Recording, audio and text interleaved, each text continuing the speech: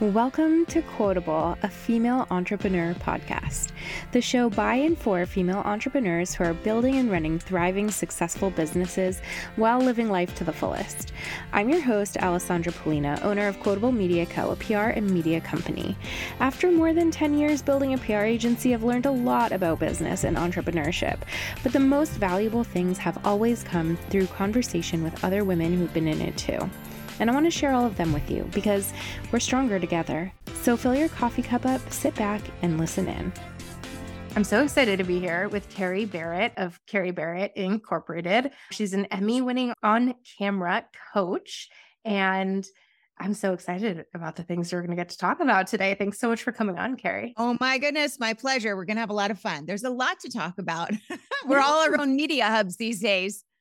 Yes. And for people who listen to, this podcast, that's a lot of what I talk about too. I'm on the PR side. So I'm always talking to people about how can you be putting your best foot forward and making sure that when you're doing some of this stuff yourself on behalf of your business, it's going to work as well as it possibly can. I want to start with kind of hearing about what your background is, how you actually started doing this, how you've turned it into a business. Let's start there. And then I do want to dive into all the things we're probably doing wrong on camera, but let's start with your journey. Yeah, well, I appreciate that. Thanks again for the opportunity to be here. I started my business as of this recording about 4 years ago. My background prior to that was in broadcast news. I was an anchor, a reporter, producer for a little while for 20 years. That's where I got my Emmy. There's a couple of them, but for my on-air work. And I was in that business for 2 decades, wrapped up at NBC in New York City, and left without much of a runway, meaning I hadn't really given a lot of thought to what would come after. I thought it might be PR, right? There's a lot of former newsies who move into that space.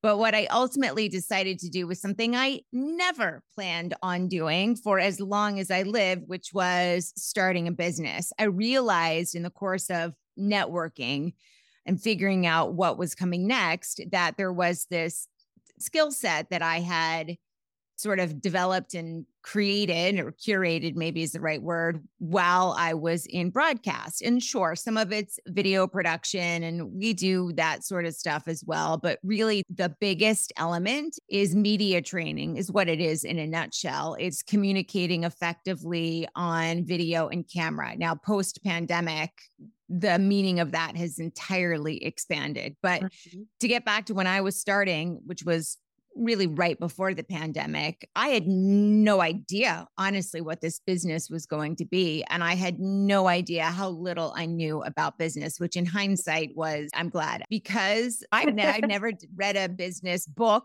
because I was not interested. I never reported on business outside of here's the opening bell or closing, whatever. And I never took a business class. I'd go to a networking meeting and someone would ask me, I thought I was going to do just public speaking coaching. Someone would ask me how I was going to scale. And I would literally be like, stand by, Google, what does scale mean? I can't emphasize how little I knew. There's no possible way to overstate how dumb I was when it came to business stuff. We call it naive, the naivety that makes you take the leap. Oh gosh, yeah. And so it's been a pretty steep climb over the past, whatever it is now, 3.5 or so years. And it's taken a lot of iterations. I've changed marketing strategies. I have finally found where I think my ideal audience is, although I do work with all sorts of different people and business owners. What I offer is based on their budget and their resources, and I have a different way of delivering impactful training depending on what your needs are. But I'm finally getting it, I think, sort of figured out. I take 2 steps forward and every now and then I get sucker punch and it throws me back 3, but I have been steadily moving in the right direction now for a while, which is a really nice feeling. Yeah. That's all we can ask for, right? Yeah. I mean, there's always the setbacks. That's what it is, right? I mean, I feel like that's when people are like, what makes someone successful? It's really just that you don't stop at the times that you feel like you're taking a step back. You keep going because that's all it is.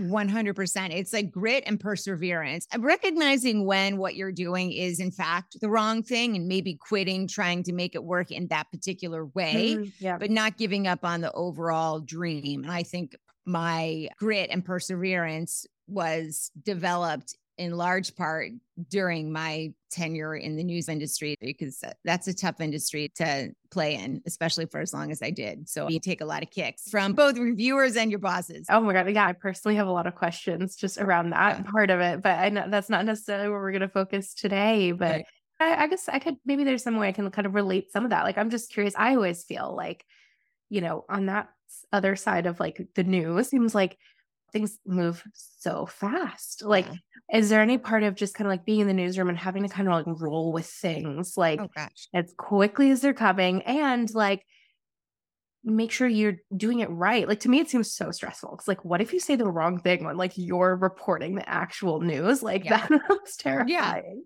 And you don't want to prep much in it, sometimes it's just like, hey, read it as it comes. Well, and sometimes you're not even reading it. When you're in breaking news, there's no reading. It's all like, hey, in your earpiece, you're on TV as this is happening and you're talking about something, or you're interviewing somebody else live, real time. And the producer is saying in your ear, after this guest, we have this guest, this is the guest's name, and this is his or her title. And when you're done with this guy, you've got, whatever, 2 more minutes, toss, and you're doing all of these things. And the viewer doesn't know that this is going on. But the idea of not having any mistakes is, I've never had, I don't think anybody's ever had a perfect show. 6 years of live TV every day for 20 years, you're bound to say some really dumb stuff. And I sure as heck did. What I think is that, and this applies to business owners as well, unless you are egregiously and intentionally cruel or offensive, and I don't mean like the sort of cancel culture that we're in right now, there is very little that you can't fix. So you say the wrong address of a home because, you're sort of in the fog of breaking news. Well, then you go back and you say, we got some misinformation. I apologize. Reports were coming in from blah, blah, blah, blah, blah. And instead it's actually taking place 1 block down. So be aware that, these are the roads that are, whatever it is. You don't have to stumble all over yourself to apologize, but just make the correction and move on. And I think the longest I was ever on TV live was probably 14 hours straight. And that's when Hurricane Sandy hit. I was in Philadelphia at the time, and things are going to happen. The show must go on. There is no stopping. So you dig yourself out of whatever hole you're in because the live shot went down or the prompter went down, or you have literally 3 words of information and no pictures, and you have to stretch for half an hour till the reporter gets to the scene. You just have to figure it out. That's why I always say, like, live video, if I have a client who wants to get really good on video really fast, we're going to go over some of the basic skills, and then we're going to go on a live stream together because you have to figure it out real time. And once you realize that you can navigate through whatever is coming your way, whatever challenge has plopped itself in front of you and you've got to figure out how to deal with, once you figure that out, it's game changing because you can handle it and you know how to roll with the mistakes and you know how to get back on track. And it makes the recorded stuff easier as well because you don't overthink it any longer. You trust your skills and your abilities enough to just go with it. And so instead of 15 takes, it takes you 1 or 2. It is a game changer, both in confidence for life and in business. At least it was for me. Yeah. And that's actually a great segue or a way to kind of go back to, like, I'm so curious, like, how, so obviously, like, you have that experience that you can now share with people because it is something a lot of us need, or at least can use a lot in our business and don't have that experience. How did you actually like start being like, oh, this is actually something I could teach people or, coach people through, or like, where did the first client come from? Since you said you had no like idea of starting a business, like how did that actually happen? Well, I had 0 strategy. So let me be very clear about that, which is probably already plenty clear, but just to underscore it, no idea what I was doing. The one thing I did know how to do was get on camera and talk. And so I started a LinkedIn account and I would just put a video up each day, nothing fancy. I'd record whatever it was, anywhere from 30. Now, this was a while ago, so TikTok style videos hadn't really occurred on LinkedIn yet. So it was like your standard horizontal, 30 to, 120 seconds, 2 minutes. And I would just talk. It might be a tip or a trick. It might be a story from, my news experience. It might be I'm speaking at this event. Like some of them were promotional, which didn't work well on LinkedIn, but I knew how to do that. And so that's what I did. And that's where things started to trickle in. A small client who was a solo practitioner rather of his law firm. He owned a law firm. He wanted to create a YouTube series guiding other new attorneys about how to grow their own solo practice. But he was sort of stiff on camera and not very conversational, even though in real life, he's quite a pleasure to be around. And so we had to take what he had cultivated as a lawyer in the courtroom and turn it into a delivery that's appropriate for education and creating connection, which is quite different. You're not yelling at the people or trying to fight the people who are watching you. You have to have a more approachable, likable disposition. And that's often the challenge with business video and business executives is they are used to delivering very sort of professional, and you can read that as buttoned up and sometimes, unfortunately, pretty boring virtual white papers, as I like to call them. It's not what video is good for. It's not how you should deliver on a town hall or in a client pitch or in a media opportunity on broadcast or cable news. And it's sort of unlearning some of those old bad habits. But eventually, to get back to your question, what I did was as I was networking, I met a woman who did PR and communications for a law firm in New York City. And I was talking to her about going back into the corporate world on the PR side. And she's like, "You're nuts. You have all these skills that so many people need to learn, and you can go in and you can fix their problems and then you can leave and you don't have to deal with all of the other BS, if you will." Now, this was before the pandemic. So after the pandemic started and it was no longer just about delivering on CNBC or Fox Business or whatever it was about having video sales and creating video sales calls and using video for recruiting and using video for global town halls and client pitches and virtual events. That has opened up a whole new world. And I think it's changed the way, too, that executives and business owners look at video, which is no longer a nice to have. It's a need to have. But if you can create video, you essentially become your own media outlet, but without the gatekeepers. So you have an opportunity to increase your impact, close more sales, curate a more engaged workforce, a greater efficacy as a leader. Like there's so many different ways that you can use this. And the pandemic has really exploded people's knowledge of why delivering on camera is important. It's not just about audio and lighting, although those things are important. It's certainly about messaging as well, but there's so much stuff out there that if you can't keep people engaged because your delivery is compelling and interesting, you've lost them. So you could create 100 different virtual town halls or social media posts, but if they don't stand out, it's a waste of your time. Yeah, for sure. And people totally get that now. It probably was really the best time starting a business. And I think that because people started being on camera all the time, or even just as the rise of TikTok and stuff, it's you see people on camera all the time. And sometimes you think it should be easier than it is, but you try to do it. You're like, wait a minute. Oh, now I need to do something about that. Got to figure it out. I love the story where it's somebody told me I needed to start doing a business. Well, it's so funny. We were having coffee in Midtown Manhattan, and that's literally what she said to me, "You're nuts." And I was like, okay, I think I am. I went home to my husband and I'm like, I'm going to start a business. That's literally how much thought that went into it. And I'm like, let's tap into some of the family savings. I need a little seed money. And, I was like, I'll pay you back in 4 months when the money starts coming in.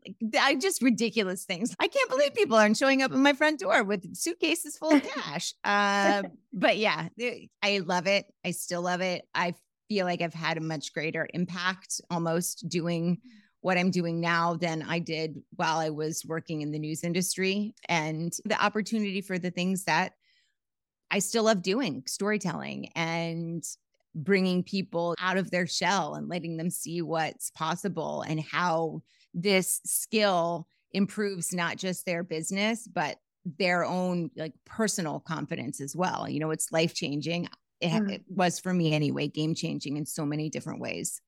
Yeah. And now you get to do it with a lot more flexibility, probably from the comfort of your own home or wherever you want to be. I feel like that's a good kind of place to kind of go into what you were just saying, like in terms of what people get from it. I know that, first of all, you talk about like the relatability index.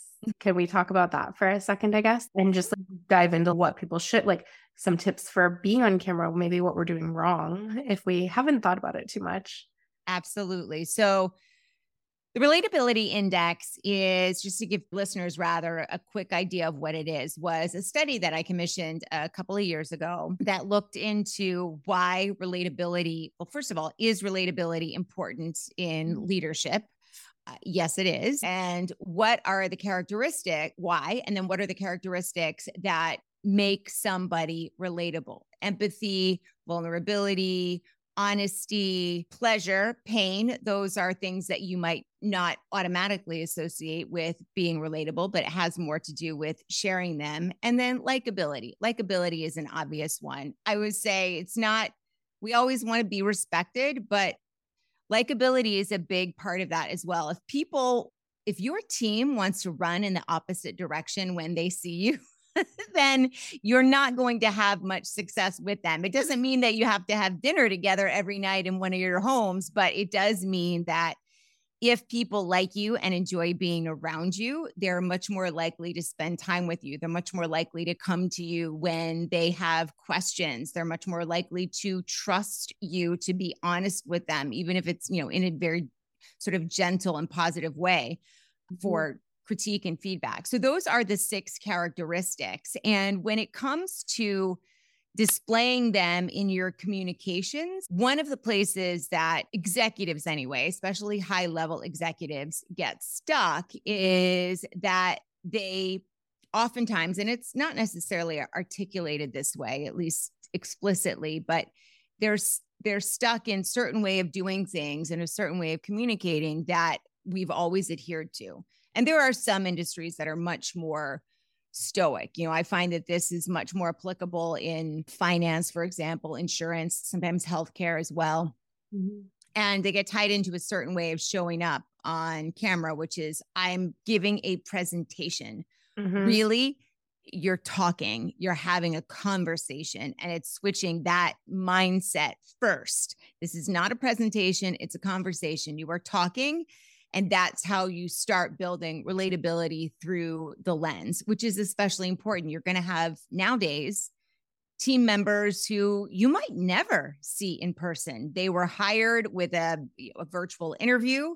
They might not even work on the same continent that you're headquartered in. And you have to somehow bring them into the fold. You have to continue to create an engaged workforce. You have to, because especially the younger generation, maybe millennials, but certainly Gen Z, they want the flexibility that remote work provides. And there's enough opportunity out there for them that they're not going to go to a place that requires them to be in the office 5 days a week. So if companies don't adjust their expectations, they're going to find in fairly short order that they're going to be out of a skilled, reliable workforce that has institutional knowledge because they've been there for a while. And that's part of what they need to create as well. So acknowledging that your younger workforce has different expectations that are not going to change, and you're going to have to work with them and understand how they consume information and what they find most helpful. All of that points back to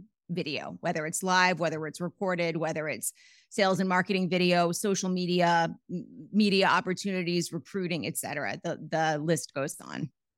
Yeah. I think that, also when you talk about just like relatability, I feel like what that brings up for me too is how I feel like people are you've overused the term like authenticity now. And I feel like it's sort of like going much deeper into what people kind of mean when they say like you have to be authentic when you're talking to people or portraying yourself or being on camera and things like that. Like this actually makes a lot more sense to me because that's what it really is. That's what people are really trying for when they say that, I think is that that's what they think is going to help them relate to others. Yeah, 100%. And I agree with you. Oh my gosh. Authenticity is like, it's been a buzzword now, along with pivot for the last 4 or 5 years. And it has diluted in its meaning. And it serves sort of as a catch-all phrase or word for any number of things. But at the end of the day, it's about creating connection. And sometimes people think authenticity means I'm like crazy in real life and I do all this crazy stuff. That's not what it means. What it means is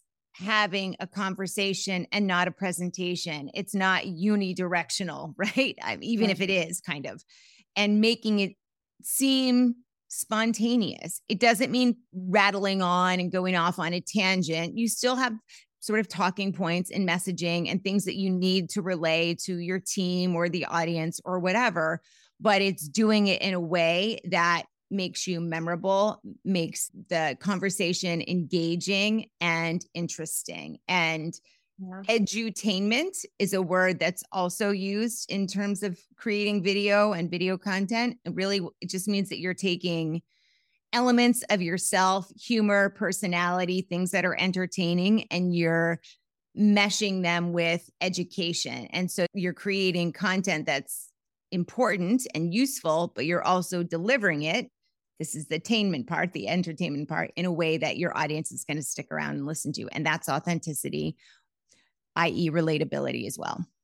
Yeah. I mean, it's so important just to get people to like watch it. There's just so much content out there. People are seeing stuff all the time. So half the battle is getting someone to actually want to watch your whole thing. And that's scary too. I have a lot of, and I don't mean to cut you off, but I want to underscore something you just said that's so important. And I sometimes still feel this myself.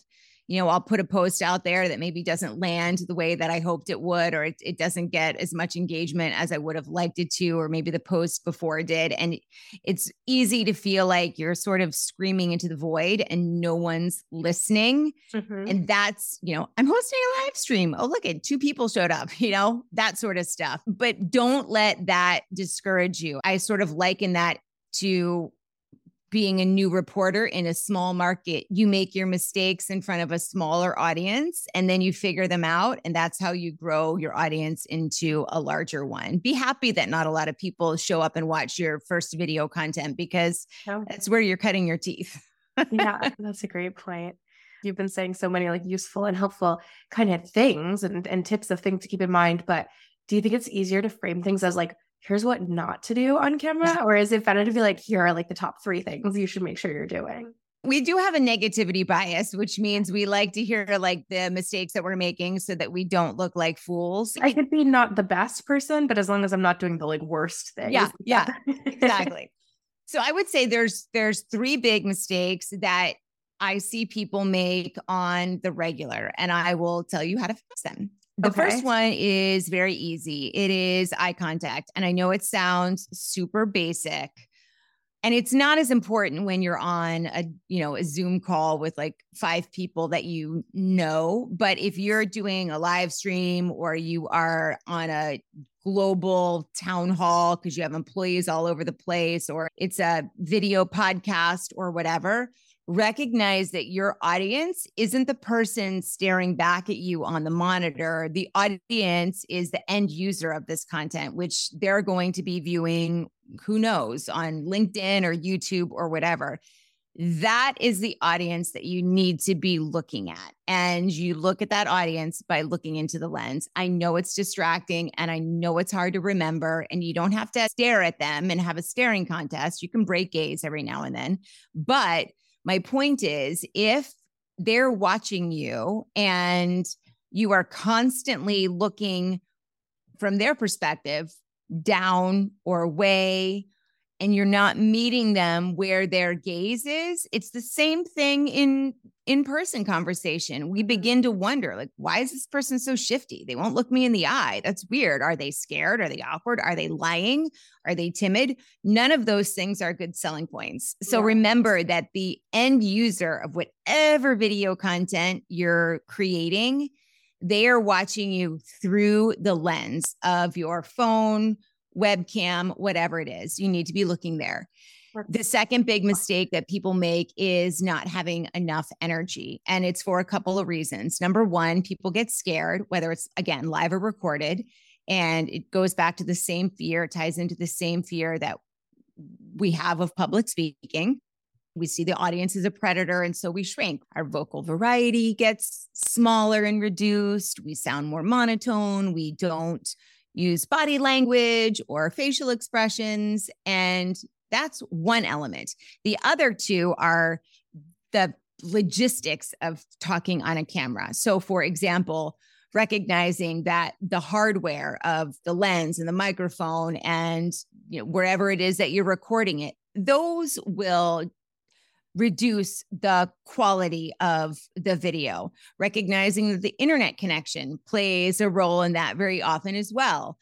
The lack of context. If you're watching a video, you only see what's in that little square. You don't know what's going on. As the presenter, quote unquote, you can't see what your audience is doing either, right? There's no context there. Are they listening to me? Are they paying attention? Are they twiddling their thumbs? Are they scrolling on Instagram or TikTok? Like, it's very easy to get in your head with that. And so all of that creates this sort of like, we shrink. We're also no longer a 3D person. We're 2D on a screen. And so what I suggest is this sort of like 30-day challenge, and you're creating video just for yourself. Open up your phone, talk into not the screen, talk into the back camera, right? What you would consider the back of your phone. So you can't get distracted by your face, and talk for 30 seconds. It doesn't have to be about business or work. It could be about anything, and really amp up your energy, and then go back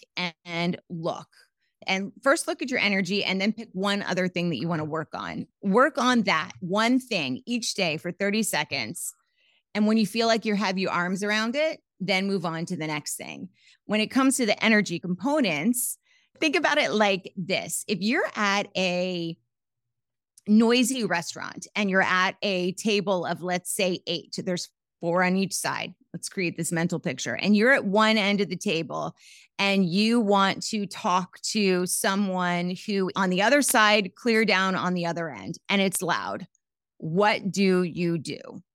You probably project more. You're using your body language, right? Vocals. You're also leaning in, maybe when something is exciting and you want to really get their attention. You are amplifying your facial expressions. You are using hand gestures. There's 3 things I need to tell you. You may say 1, 2, 3 and hold up your fingers, 1 finger, 2 finger, 3 fingers. And you use all of those different components to communicate what it is that you want to communicate over the din of everything that's going on around you. Yeah. Speaking on camera is the exact same concept. You want to sort of take what you would do in that situation and replicate it on camera. For most people, it's about a 25% increase in energy. And I know that sounds very specific, but try it and then go back and look at whether you do seem, in fact, over the top, because it's going to feel weird. Promise you that. 9 times out of 10, you need to go a little bit further. So recognize that. And I think the other element that people do incorrectly on video, and this is not so much social, but usually more longer form content, if they are doing a town hall, live stream, a podcast, whatever, is that they get too into the weeds, meaning they like to talk a lot of statistics and things that make people's eyes glaze over on video. Video is not for statistics. You can highlight a few key elements if you want to, but anything more than that, and people aren't going to be able to follow it, and their eyes are going to glaze over, and then they are out. If you have something complicated to explain, use an analogy similar to the one that I just used about the table, right? So people can paint a visual picture for themselves in their minds and actually put themselves in that situation and think about what they would do. And then if there are real specifics that they do need to have, but video is not the right place to communicate them, give them a worksheet or a PDF or a handout or something and give it to them before you create the video or after. And they can use that to dive deeper into the material that's not a good fit for a visual medium. Those are the 3 big mistakes people make on the regular. I love that. I think that that's so good. It's because that's not like what I thought you were going to say. I hadn't thought about it, but like, I feel like that's not obvious. Like those aren't like things that I would have been like, oh yeah, like totally does make sense. But it's not like something where I would have been like, oh yeah, like I would have thought that would have been one of the top 3 things. I think what you said, like the energy piece does make sense, but I don't think about that. And I'm relating it to, I don't do as much on video, mostly because whenever I try, I like hate it. And I'm like, get too distracted by like join the club. And I want to try. I actually keep saying I'm just recording the podcast, like even when I do solo episodes and putting it on YouTube, because people are saying that's like the best way to get it out there these days. I'm thinking even like when I just record a podcast episode, like when I do a solo episode by myself, sometimes I listen back to them and I'm like, oh, it sounded like really low energy, but like in doing it, it didn't seem like, it didn't feel like that when I went to record it, because when you feel like you're kind of talking to yourself, I guess, like, you know, it's like if you're talking to people, you do use a little more energy. And I think like whether you're on video or not, but like keeping that in mind, even for like my totally audio only like episodes, I feel like will be so helpful.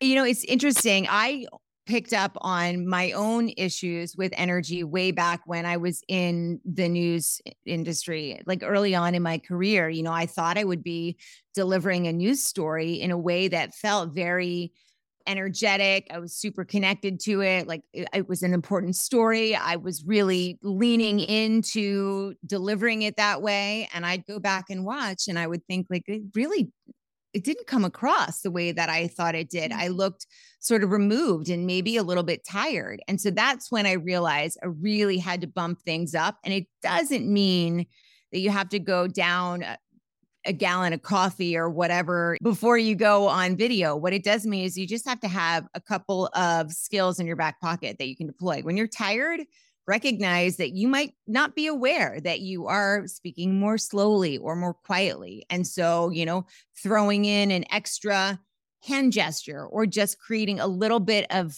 dynamic movement in the shot, like leaning in or whatever, those small things increase your energy to the viewer. It doesn't mean that you have to go crazy. You just have to find the right spot, but you are 100% accurate. And I would say also to underscore the importance of what you said, when you're recording by yourself, it's very hard to have that energy. You're looking into a lens. You're talking to yourself, basically. I got very used to doing that because I did it for so long on the news. And I started to view the camera as a person. But I also had people around me that I could play off of. And so that helped. It helped create that exchange.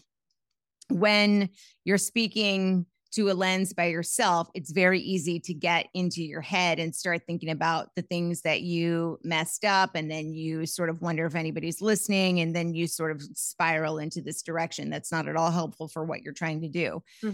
People often think that they're good on a stage. So in front of a live audience, so they're going to be good talking on a camera by themselves. And the two things are not at all the same. That's interesting. Yeah. I would probably kind of think that too. Yeah. Yeah, it's just, it really is so much of it is about like the energy of who you're talking to or imagining you're talking to or not talking to. But I feel like that's my main takeaway.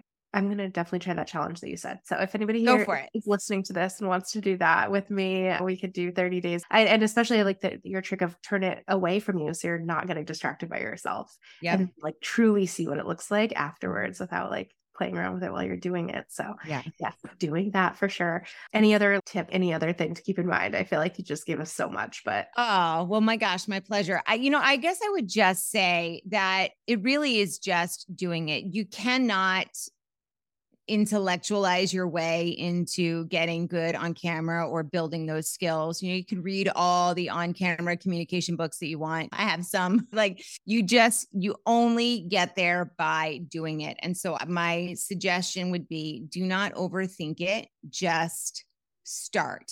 You'll start and you can't figure it out on your own. It might take you a little bit longer. Like when I was in the news industry, we had coaches and we had consultants. We had media trainers that taught us how to communicate well. And it still took a while.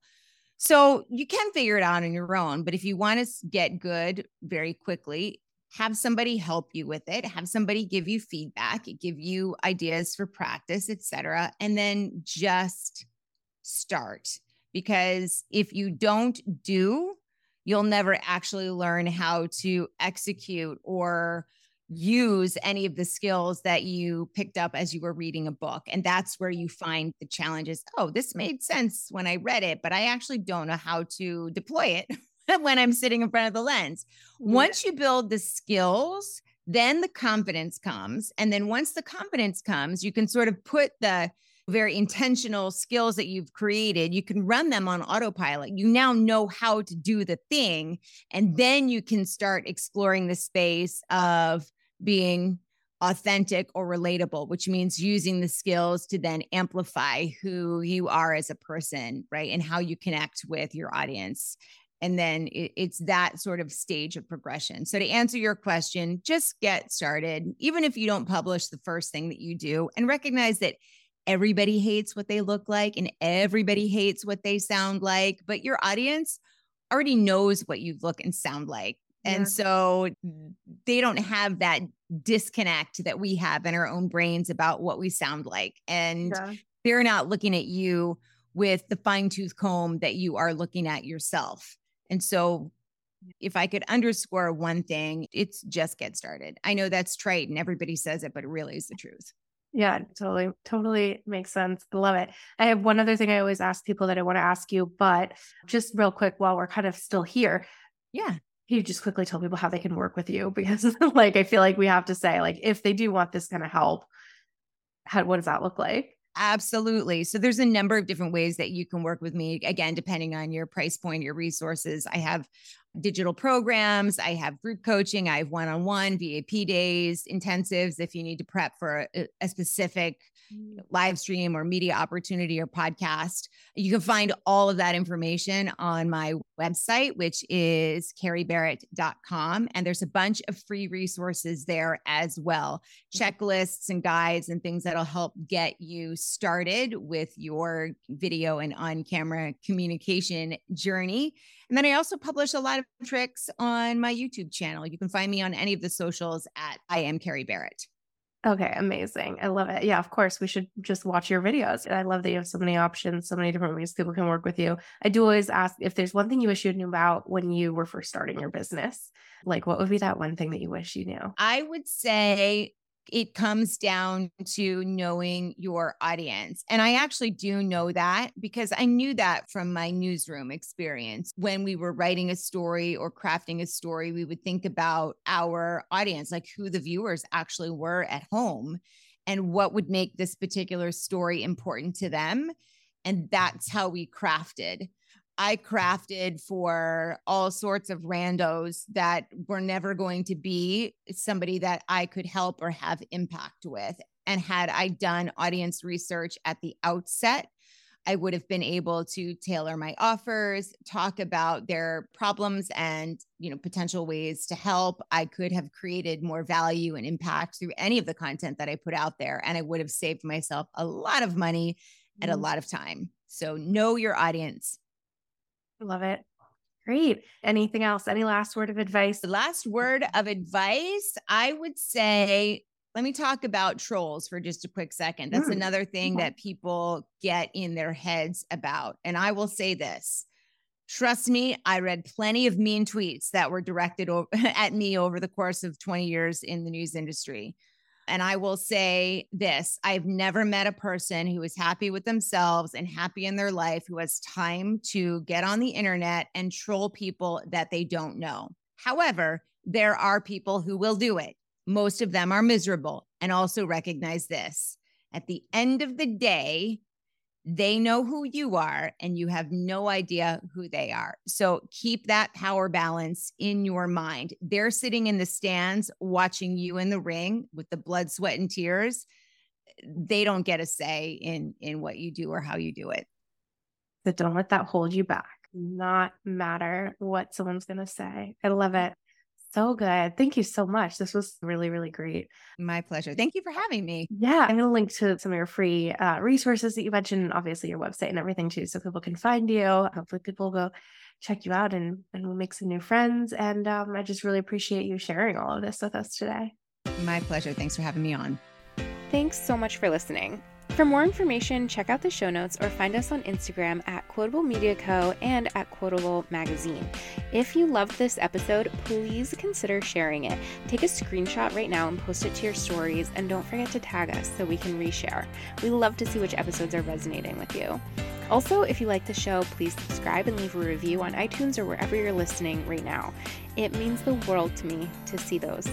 Also, don't be shy to get in touch with me or anyone you've heard on this show. We're all about connecting, and our Instagram handles and contact links are always in the show notes and also online at quotablemediaco.com/podcast. Talk to you soon.